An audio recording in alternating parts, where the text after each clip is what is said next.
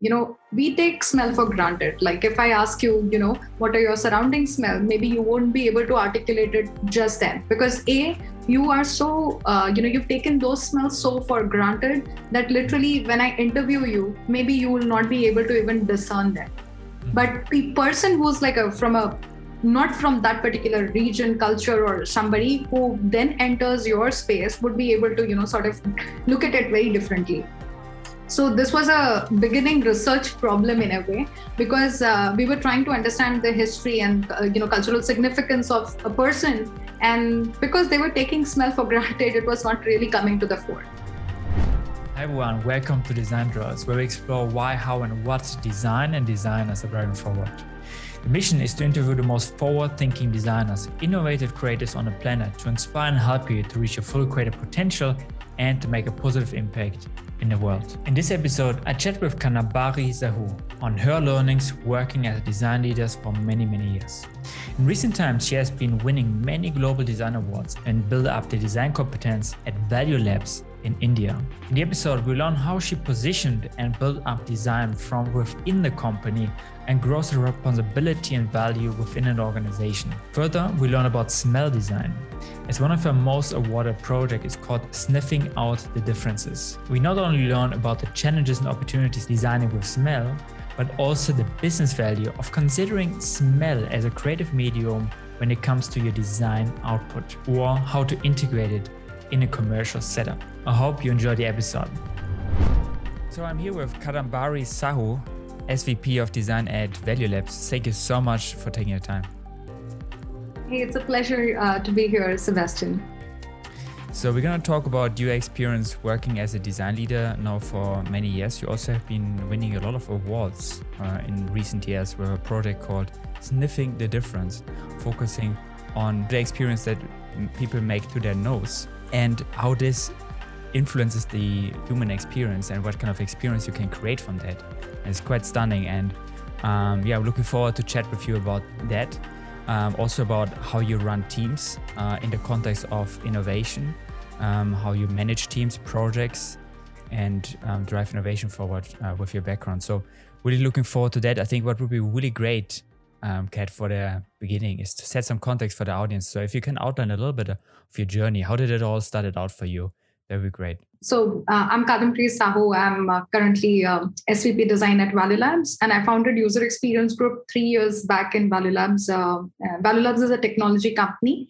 And 3 years back when I started this whole design consulting team, the aim was to create like a team which was world-class and, doing great work in UX, in service design, and, really crashing the boundaries between interaction design, service design, and, new media, bringing all those perspectives together, and creating, of course, world-class and, good design for everyone.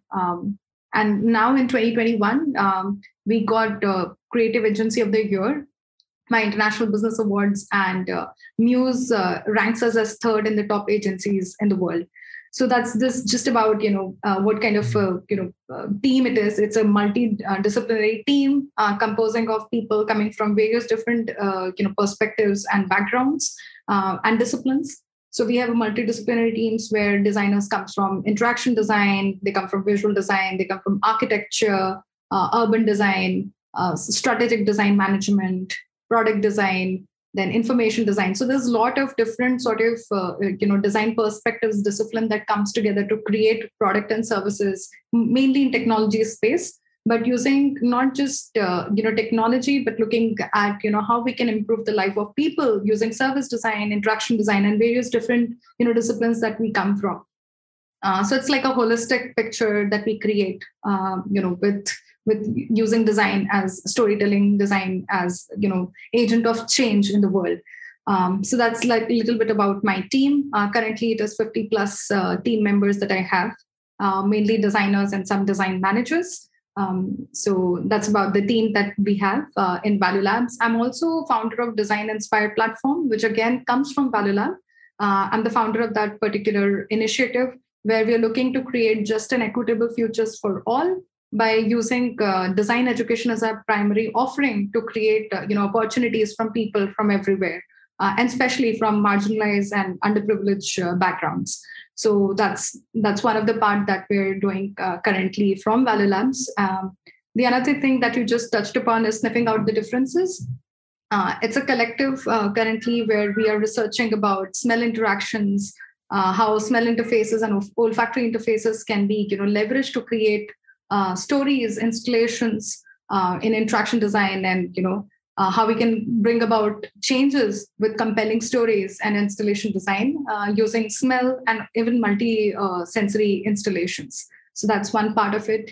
And for my design leadership and design that I have done so far, I have received 140 plus awards, and yeah, most of them in last 3 years. That's some part of it. I'm also part of prestigious awards as a jury member, where I have done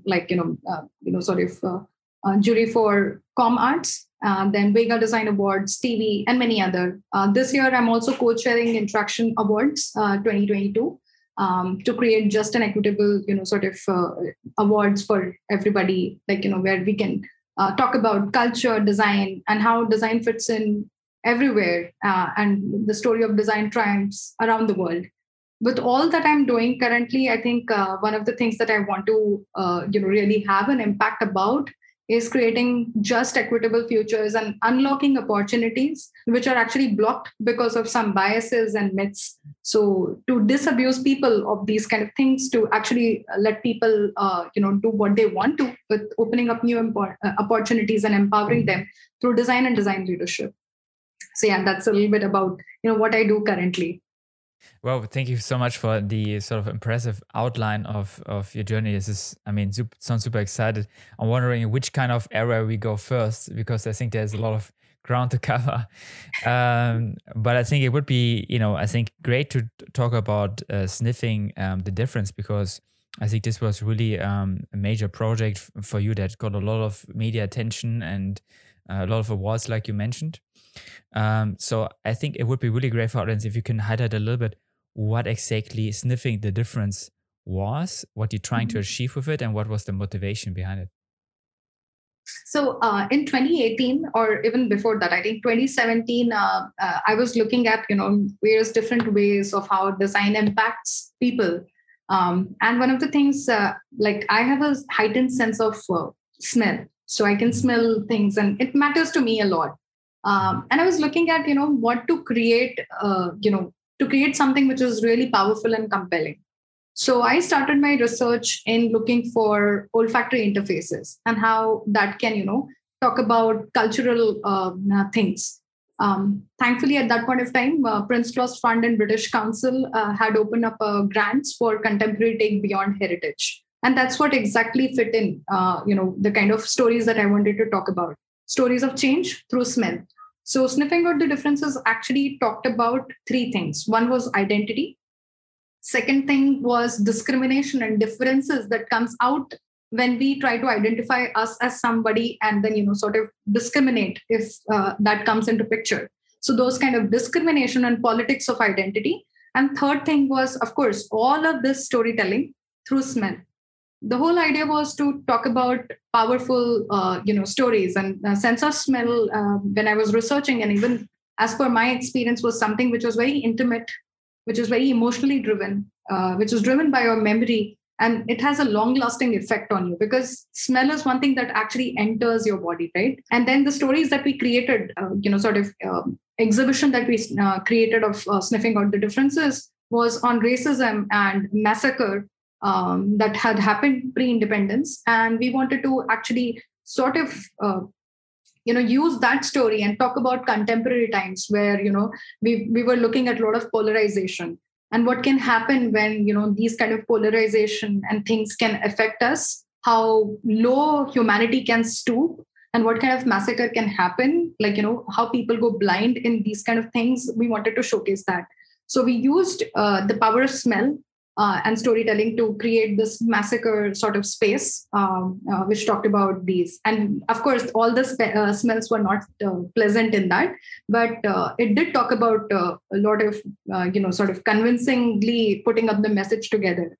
I think most of the audiences were, emotionally moved with that. But apart from that, this massacre story, I think we had some really good ones where we positively talked about our identities being shaped up by all the places we live in, and not talking somebody else as a foreigner or somebody who's from outside the culture as totally not being from that city or from country. We also talked about war-torn region of Kashmir, and then a speculative design where it was challenging xenophobia. So all of this interesting story and everything with nose first. So interesting. Yeah, I mean, it's totally right. Like, I think, very often if we go into a certain place or a certain space, we, smell something and then sort of it awakes memories, So memories from actually a complete different location, but somehow it connects, right? And I think every person in the audience probably has experienced that once in their life, that, smell kind of creates some kind of memory. To maybe a few years ago or some kind of experience. Maybe you can talk a little bit about like how it actually was then executed. I mean, I saw some images and videos how it was done. So it's basically, for the audience, please correct me if I'm wrong here, Kat, it was basically cones that were attached to the wall, and people can get closer to this cone, and then people can experience a certain smell. And basically, that way you were able to tell a story, if I'm right. So basically, how did it work? Did you have to also add a text into that? How did you map out the experience so people actually could understand the story? Was it really just to smell and you didn't have to give any context, or you revealed it later? Or did you have to set some context in the beginning, or do some videos in between? Like how did you kind of execute that journey so people could follow that narrative? Because I'm not sure if it's just only smell without context, or if you add some other elements. So what you talked about cone, that was just one installation out of the 5 installation that we had. And there were also another installation with jars. Now, when I deconstruct all of these, it's basically using a lot of design principles like Gestalt and montage, like how 2 different images comes together. But this time, rather than 2 different images, it was about 2 different sort of senses coming together, or 2 different type of images coming together. So the one that you talked about, the cone, it actually, we use a lot of sensor technology with all of this. So there was like a sensor where, when you come towards the cone and you sort of just get in a certain range, it will detect a human presence, and then it will whiff out a small level of, perfume. So you can smell that. At the same point of time, we used a certain another sense or information to make sure there was a context. So I remember this thing, smell has a lot of associations. And for each one of us, it will have its own association. So it is important that in certain way you need to guide it. So in certain installations, where we like in the one that we're talking about, it's called identity stories. There we used like a sound, like a dialogues which used to come out where they narrated. There were 2 people. And it was sort of autobiographical in nature. So they talked about a certain cultural artifact, or they talked about a certain history of episode that happened in their life, and then there were smells. So it made like you were present in that particular region where from there which smell was, and the episode. So that way it created a sort of content made sense to them. Apart from that, the Jallianwala Bagh, the massacre and sort of installation, it had only sounds, as in like the journey starts with a festive occasion of Baisakhi and ends in massacre. So it had only the jars, like how you would have if you went on a historical site and unearthed some of the artifacts. So there were artifacts which were kept, and there were like some sound, like for example, sound of a baby. That was one of the most emotional ones, because what you could hear is the sound of a baby. What you could see is like a footwear with blood stains. And what you could smell is an extremely pungent smell. All of that thing talking about the aftermath of massacre where people were dead. So these kind of different sort of, information, which would make sense when seen in one go, was some of the ways in which we used, how to narrate a story. That's how the progression of the story happened.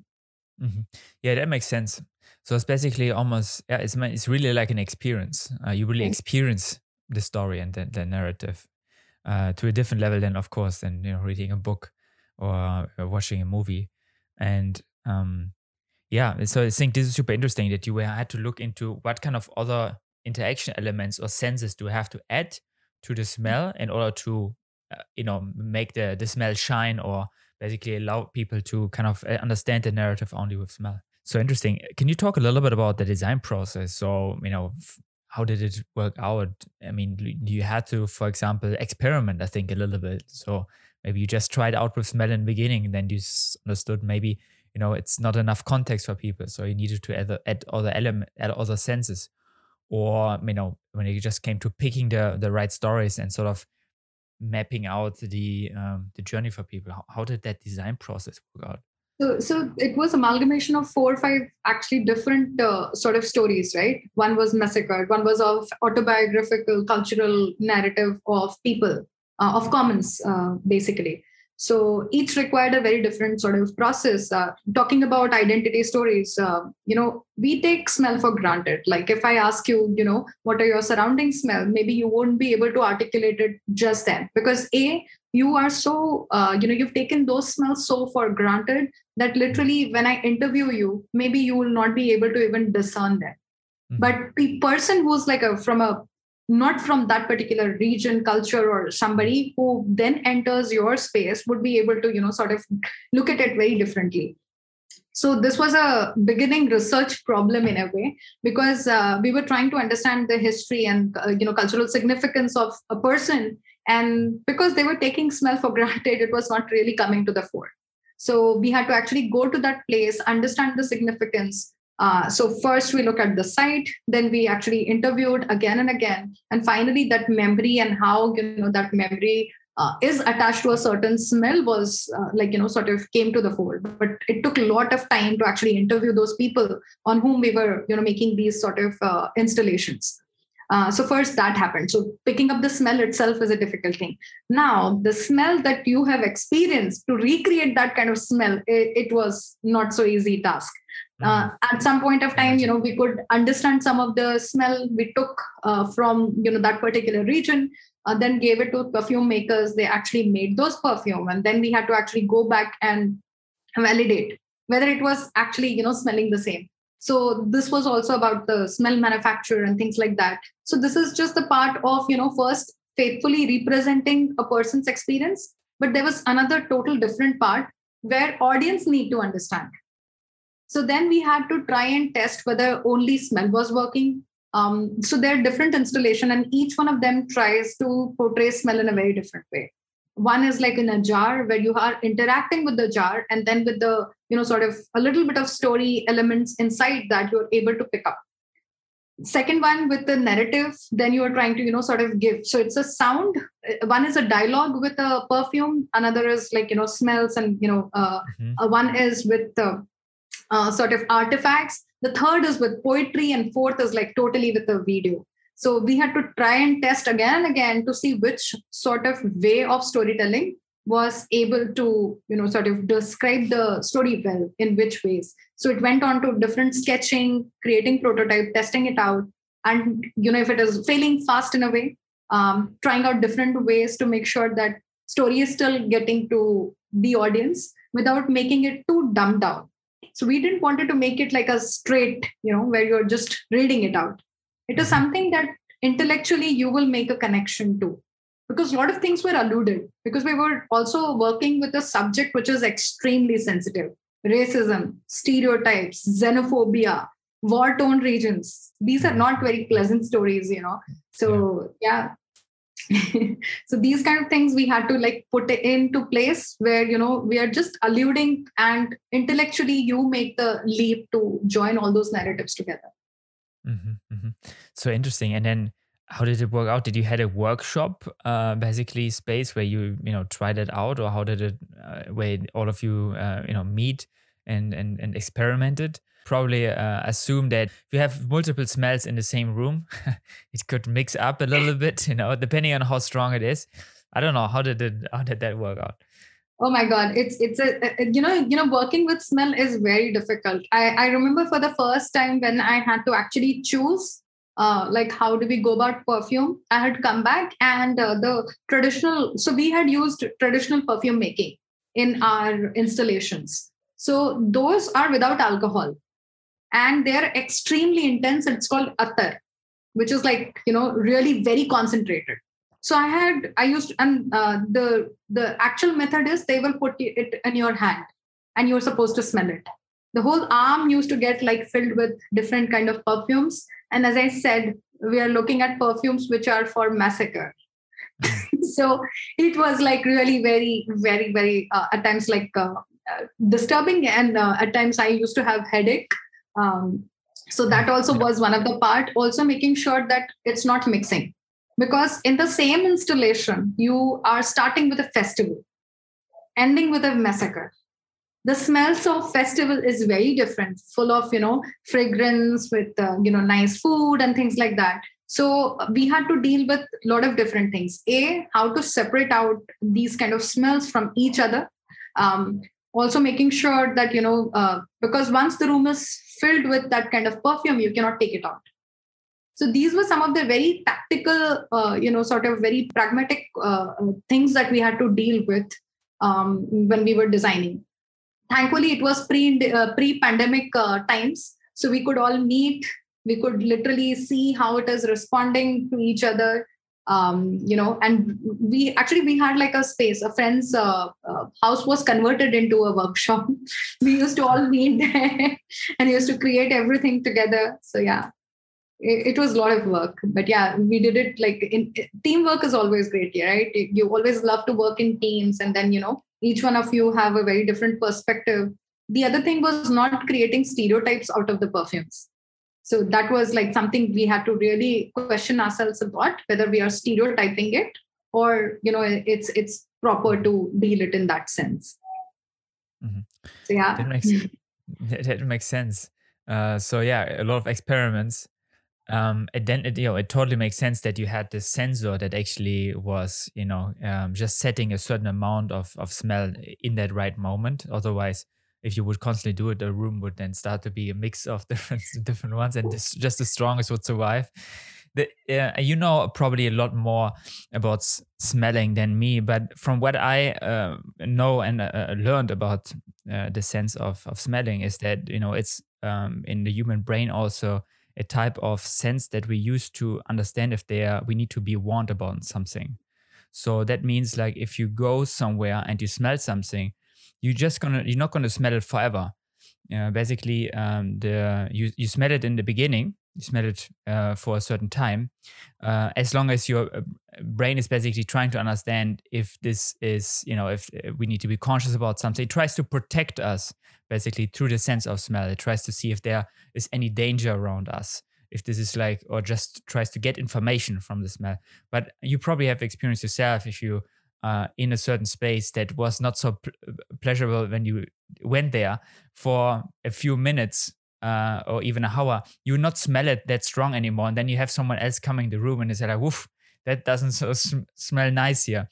And, and you don't even smell it anymore because you've been in that space for a long time. So it's a temporary experience, right? So, and like, I think one way to kind of keep that ongoing experience is by having always new senses, because the brain then needs to reinterpret what exactly it is. Maybe more in terms of like how we kind of evolve from a sort of like a reason of warning and a reason of sort of discovery, but it kind of makes you experience it. Is that kind of aligning with what you learned about it? Yeah. So it's called nose blindness. And when I was looking at a lot of literature about smell and, how to create with them. And, first of all, there's like a lot of like very small amount of information that you will find actually in terms of installations. There are, but there's very dearth of literature that you'll find. In one of the literature, which only talked about smell as a sense, it talked about that you can register a new smell only for 120 milliseconds. Mm-hmm. 120 milliseconds is all you get to smell something, and after that your nose becomes blind. Yeah. So I'm sure it must be like different for different people, not that objective, but yeah, that was taken into the account when we're looking at things. Also, if you take like a stronger smell first and the weaker and the faint smells later, it is a problem, because you won't be able to literally smell that weaker sort of smells. So in a way, even for designing this exhibition, we had to make sure that we are not overpowering people with a certain sense of smell. So we had to keep like some of those in a way where you could smell that, you have like a break, and the ones which are having a faint smell are actually put first, then the ones which have like a stronger sense of the stronger smell. So a lot of thought process had to go to literally create a space, because it was like a one big space in a way, which we had to sort of break it down into 5 stories and keep it for the audience to freely move around. So sniffing with the differences took into account a lot of things with sensory perceptions, with the exhibition design, interaction design, information design, if we can say. It all came down together to make sure that the sense of smell is not overpowered. Also, we read about coffee beans being something that you can use to refresh your sense, and then there was a lot of other literature which some of the experts would say it's a sham. There's nothing like you sniff a coffee and then you can look at it differently. So experimenting a lot of things like that, but you're correct about this evolutionary trait that we have picked up of only sort of understanding what is different from a warning perspective, from understanding what is not yours or which is a different environment. And that's why I was talking about that research becomes all the more difficult when you're trying to understand somebody else's experience of smell of their culture, because it's so difficult for them. They have already taken it for granted. So for them, for that smell sort of memory to come to their fore, to their conscious recollection, it takes a lot of time. You have to look at it from how would you question them that it comes and it becomes the part of their conscious answers and experience and things like that. So the smell that way is very tricky in terms of creating something from it. Your subjects wouldn't know until if they are already used to it, in one sense in the research part, and from the audience perspective, you need to make sure that you're not overpowering their sense of smell, that they stop actually registering anything. Also, there's another thing, which is smell interactions. Some people have sneezes and things like that. So making sure that it is safe for them. So those also are different concerns that we need to, address before we design anything. Mm-hmm. Like usually, your user when you design some kind of experience. In this case, your user, but they can be very different in terms where they are. I assume there's also a little bit of a cultural difference depending on which kind of audience you have. So interesting. Impressed and excited about the complexity of that matter. So there are certainly some commercial examples as well where smell was used, but it's not so much on the forefront. I think if you look at what designers are doing a profile, it's usually around the visual experience, right? That's where we focus most on. Sometimes we focus on the audio experience. This is coming more and more, but we don't focus so much on the smell experience. Not so much, at least in a commercial setup. It's not so much part of the discussion if we're designing product and service interactions.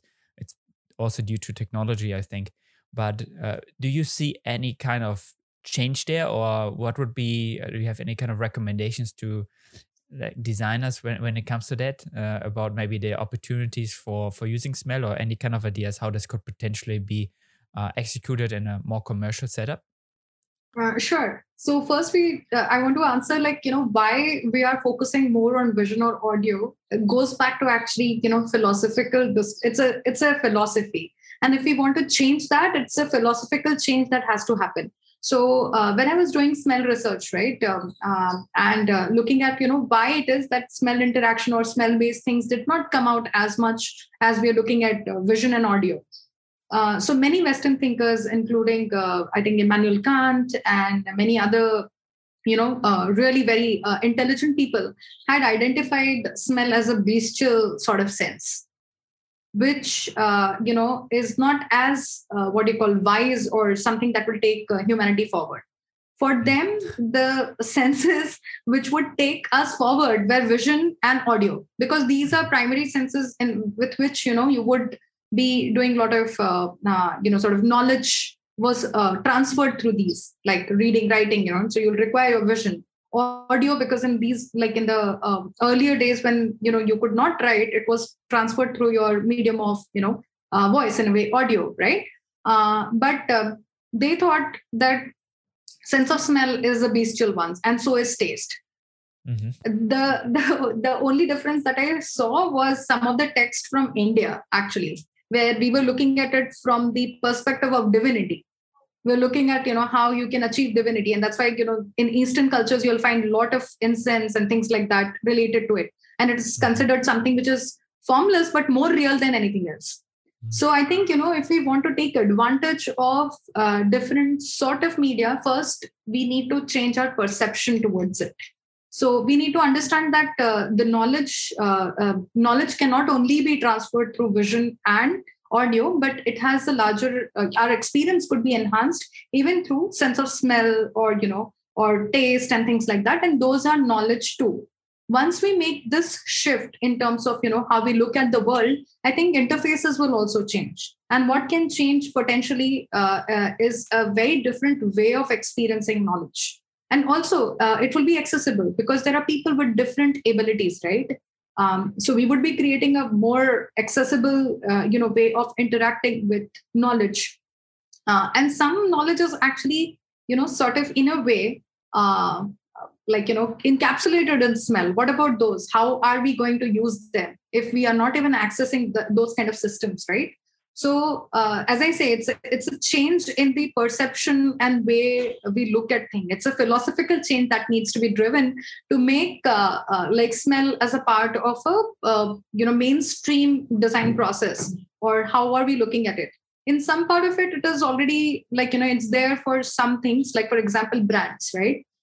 We all know that there's a memory and emotional connect when we look at and we identify people. So, for example, people identify their partners, their babies, and things like that. There's something about smell which is very intimate, right? Mm-hmm. Which brands have started using. In many of the retail spaces, you will see, where you could see these kind of things. When you enter, you already find it familiar and enjoyable. So you might shop more. Also, it's a great way of recollecting a brand with its smell. And this is already there. It's nothing new. It's already there. We just don't know it. So we are being actually trained to understand what is familiar with smell without us knowing it. In many of the industry, it is already there. Now, but what can we do more? Like coming to our experience design, right? Looking at the user experience. You talked about warning sort of situation. Some years back, I think I was looking one of the examples in TV where a car, when it speeds from a certain level, what would happen is the driver doesn't have to even look at the dial that where the speed is. But with that speed, a certain amount of, sort of a perfume, a scent is given out, like a lavender. So what would happen is, A, you will identify that you are speeding. B, lavender having, the properties of calming people down, it would give that. You could also punish them if, speed is something like that. So all those kind of things can be, sort of be made available with smell. So that's what I'm saying. It's more of a shift to create a different path of knowledge and different path of access to information and interactions. When that happens, we would definitely be able to use it commercially. And as I said, already in the space of product design, when we are looking at product as a material product, people and brands are using it. Super interesting what you touch on. Specifically about, if it comes to designing spaces, really then there's an opportunity for the smell sense to shine, and it could create a certain memory, like you said, for example, even with a brand. I remember this at certain hotels when I was there and went inside, and they put a lot of effort on creating a certain smell. I didn't smell it anymore when I was past the entrance, after a while, but every time I re-entered, I was smelling it for the beginning. And that way I really remember a positive smelling experience to this hotel experience. So, and I connected to the brand. So interesting. Yeah, think about getting a letter from these particular hotel, and then, just that particular envelope smelling the same thing. It will take you back to that particular thing, right? I mean, exactly. People have been using it for love letters, but yeah. I mean, such an exciting project, and we're gonna put the link for the audience into the episode description so people can check out the project and look themselves. It's super interesting, and so. Talking maybe a little bit more about also your role at Value Labs when it comes to design leadership. You have been mentioning in the beginning a couple of things that you guys are focusing on, and you also mentioned topics that some people may not have so much touch points with. For example, like media is also part of what you're doing. It seems like a lot of different topics. How did you split the team between is it like you have project teams or you have sort of more disciplinary teams? Like how did you divide and sort of like organize and split the team? So, to answer that question first, I would like to talk about my own experience as a designer coming from new media design to transitioning into something like something like UX, right? Mm-hmm. I fit in naturally because I was coming from a digital branch. But what was happening is that there are different perspectives which are there and different kind of designers which are there. So I wanted to create a team which was extremely inclusive, but at the same point of time, which has a lot of different perspective, because I believe only when you have diversity of thought processes, a different sort of pattern, a unique, innovative patterns can be created. So what I did is I got designers from various different backgrounds. And I divided them into what they would like to pursue. Like, for example, if their ability to think about, research methodologies and creating interaction design was better than their visual, graphic design. We had interaction design team, which was comprising of a lot of different kind of designers, which had understanding of UX processes, which we were imparting. Once they joined, we, sort of have a process in terms of UX, like what kind of design process would be followed. But what we really cherish was their individuality and what they want to be. So I didn't want to create a cookie cutter sort of design job description where you have to be only this kind of designer to get into the role. And my own experience of design, in a way which I was very irritated when I joined the industry, was a full stack designer, in a way that they would call it in a very technological terms, somebody who could do the user search to HTML. And I was not that kind of designer. I had a strength in research and interaction design, so much not that in graphic design. I, of course, being a designer, you always have knowledge of color, typography, and things like that. But that was not somewhere that I wanted to be. So I wanted to make space for people like me who do not, fit into this cookie cutter sort of, one size fits all from research to HTML, everybody. So that's what we did. We are looking at designers who have, first of all, depth of thought processes and, creating more spaces for them. So they either find themselves as interaction designer or they find themselves as visual designers. If they are in between, then we, look at them as a product designer who wants to do something like starting with interaction design to a visual design, but then they don't look at HTML and all that spaces. So each one towards their own is something which is like a mantra for the design team, with diversity of disciplines that we really enjoy. And the team setup is basically more like an agency. It's a central team which serves the larger Value Labs in various different projects that comes in. So we sit centrally, and that's how a lot of collaboration happens. And that's why, most of the projects have been able to, create something which is very different and unique. And, that's why we were able to get that sort of position as the creative agency of the year. And why was that? Because once a project comes in, maybe only 2 designers would be involved in that. Let's say an interaction designer and a UI designer. So they form the smallest unit of any sort of project. So when these 2 individuals are on that particular, project, and when kickoff happens and they get the brief, we don't just let these 2 designers work. What they do is they get that kind of brief, and as a team, we brainstorm. So what's happening is actually we are tapping into collective intelligence of the whole group, while these 2 team members are empowered to take, what they want from that team and drive forward. Apart from that, like as I said, there's a lot of diversity of disciplines, right? So even within the visual design umbrella, we have people who are animators, who are illustrators, and so these kind of different sort of animator, illustrator, UI designer, graphic designer. So these different nuances helps us to create something which is very unique, even when we are looking at just, let's say, UI design. So these disciplines then add onto that to create a very different kind of experience. So this diversity is actually helping us to push forward our, thought processes. And because one thing, whenever one idea strikes, we successfully implement it, that becomes the benchmark. That time we have that as already known, tried and tested methodology. And if it fits the context, we know this is what we can do at the least.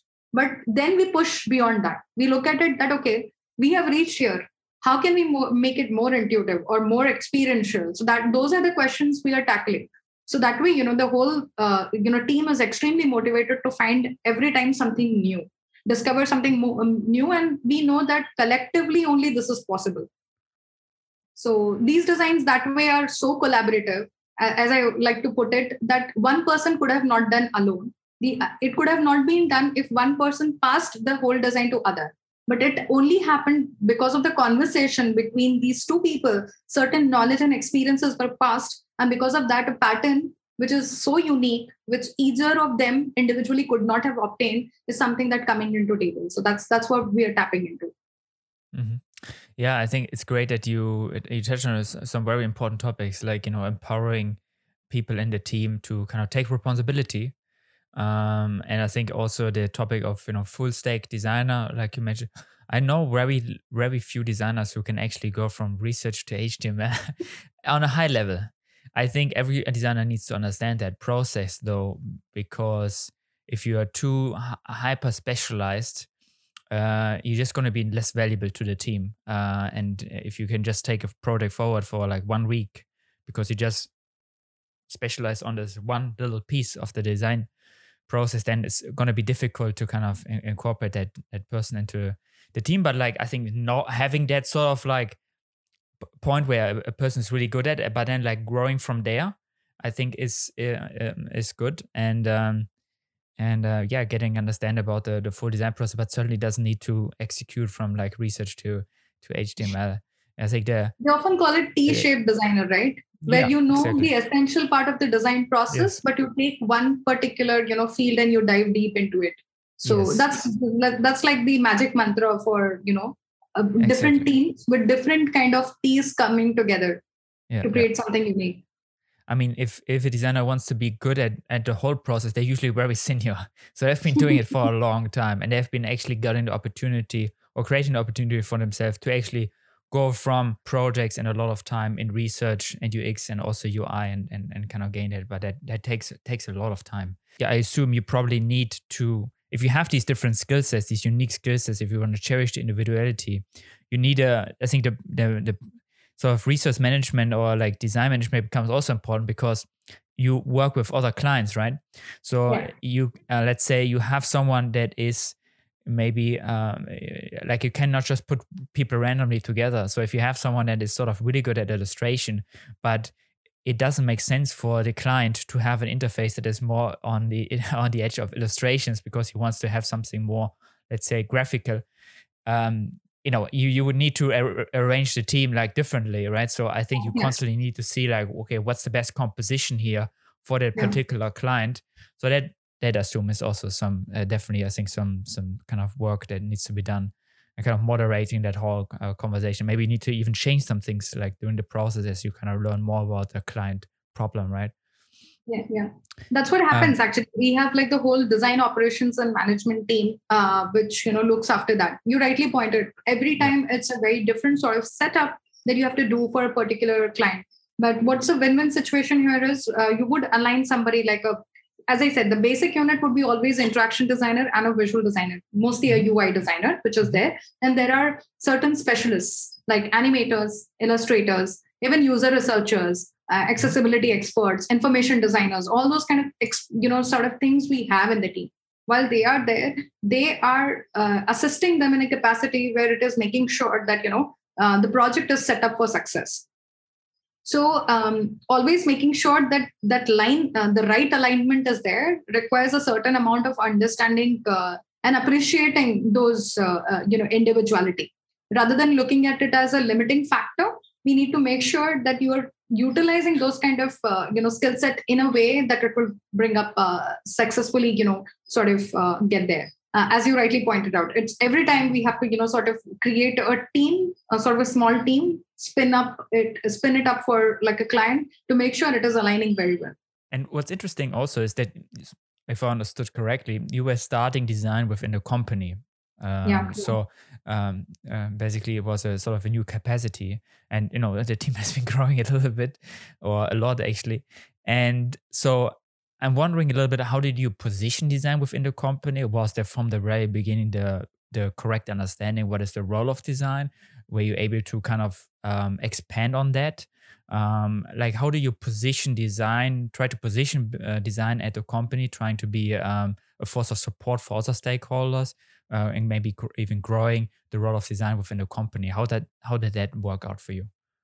Sure. So like when I joined Valula, UX design was not there. And design was actually one of the functions that they have, but it was catering more to like, let's say HR, creating banners, posters. It was Brand more design. like a marketing sort of a setup where you have a designers who are working in house for like a very small bits and pieces of work. Like, for example, they would always call beautification of PPT, presentation PowerPoints. So those kind of things were there. And that's why it was extremely important for me to make sure that they don't carry forward the same sort of knowledge to this new team which was getting created. And the mandate for this team was to create a design consulting arm, which would never be inward looking in a setup where you're creating a PowerPoint presentation for somebody, but something which was more on design consulting, where you have user experience, you have research. So first of all, I differentiated the whole two thing because it was called design studio. I called it user experience group. And I said, that's not design. Beautifying your PPT is not design. So let's first start with what design can do. Luckily, at that point of time, when we just started with the user experience group or design team, actually in Value Labs, they had asked me first to look at the website of Value Labs, which at that point of time was doing really bad. It was not intuitive. It was like it had a lot of its problems of its own. Mm-hmm. And they asked me if I could change the website for them. At that point of time, I asked them that, okay, why do you want to change it? Like, apart from it doing really bad, why do you want to change? What value do you want to bring in? So they wanted to make more business, grow organically, and all those kind of questions were there. More so, when I went into the research, I understood the problem was not just website, it was the whole of the branding which has gone for a toss. It was a company which was founded 21 years ago in Hyderabad with just 3 people.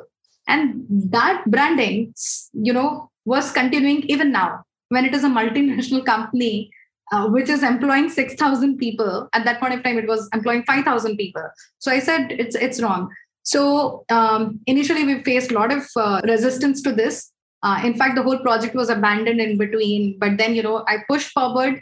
And finally, with this particular one project doing success and marketing also tracking the metrics, some of the metrics actually were like increased 400%, the about page view and things like that. So those directly was like, numbers that you could see, but also how the design made everybody feel around them.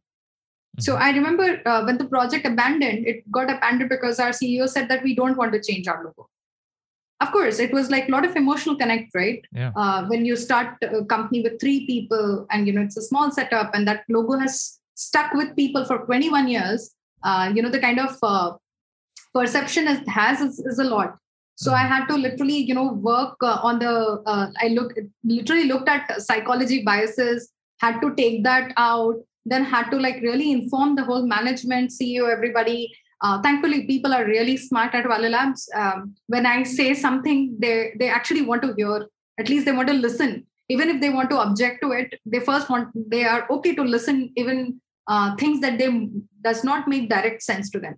So CEO agreed to listen to me. Then I showed him a lot of biases that are actually dictating his, his and other management, decisions at that point of time.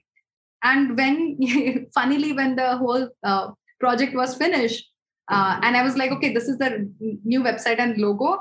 Do you want to see the last one? So he said, no, no, no, please don't turn that on. It hurts my eye. The same person. But these are still on the visual design, right? But actually, the branding did a lot of other things. It articulated the values that Value Labs was living much more. It actually just gave it, as you call, identity. Why it is called identity? Because it speaks volume.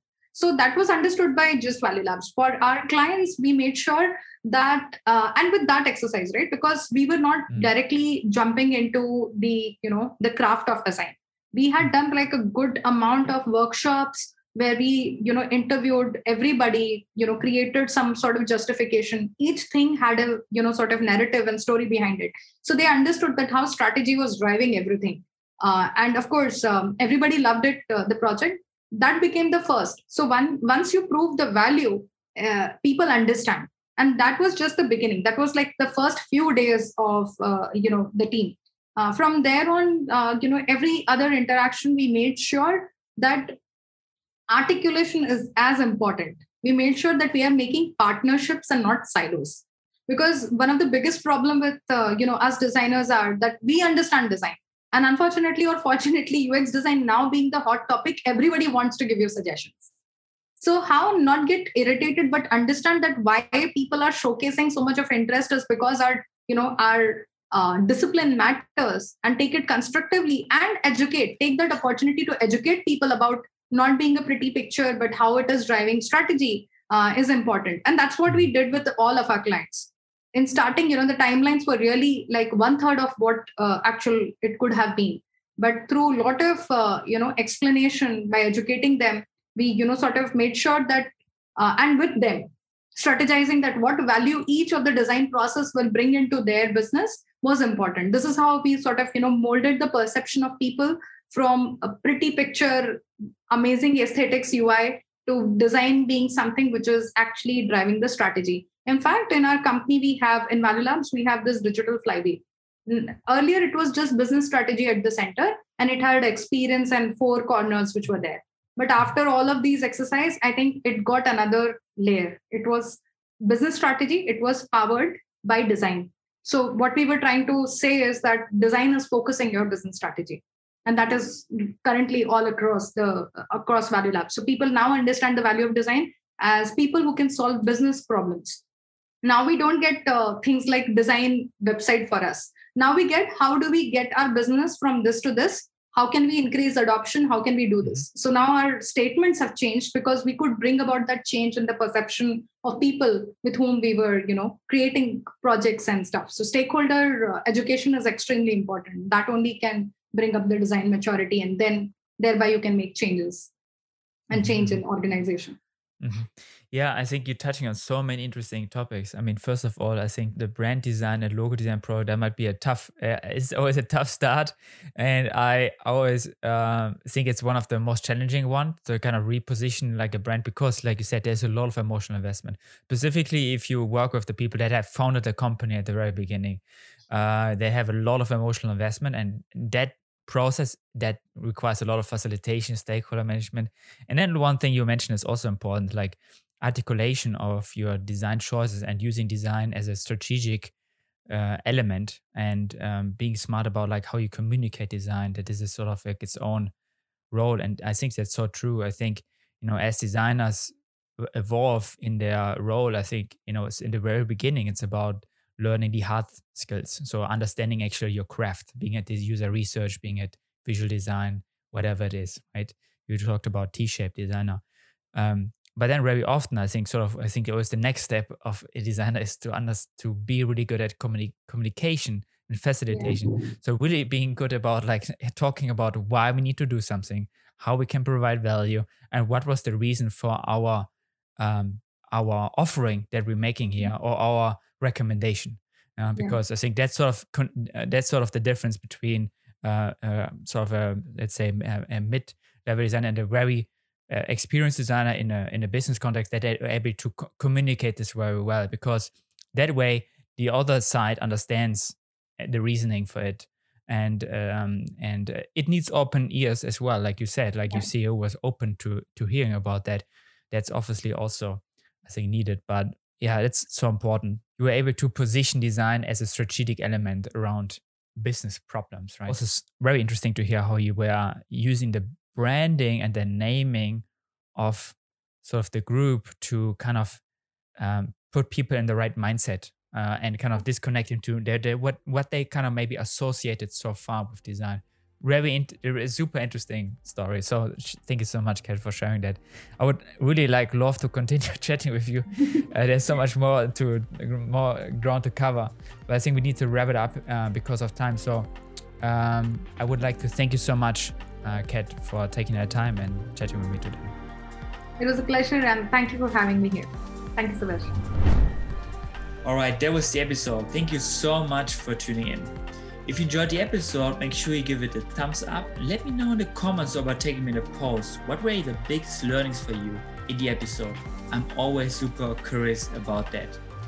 If the episode provided you a lot of value, make sure to follow and subscribe and share it with friends or others so they also have the chance to learn and grow themselves. All right, until next time, cheers.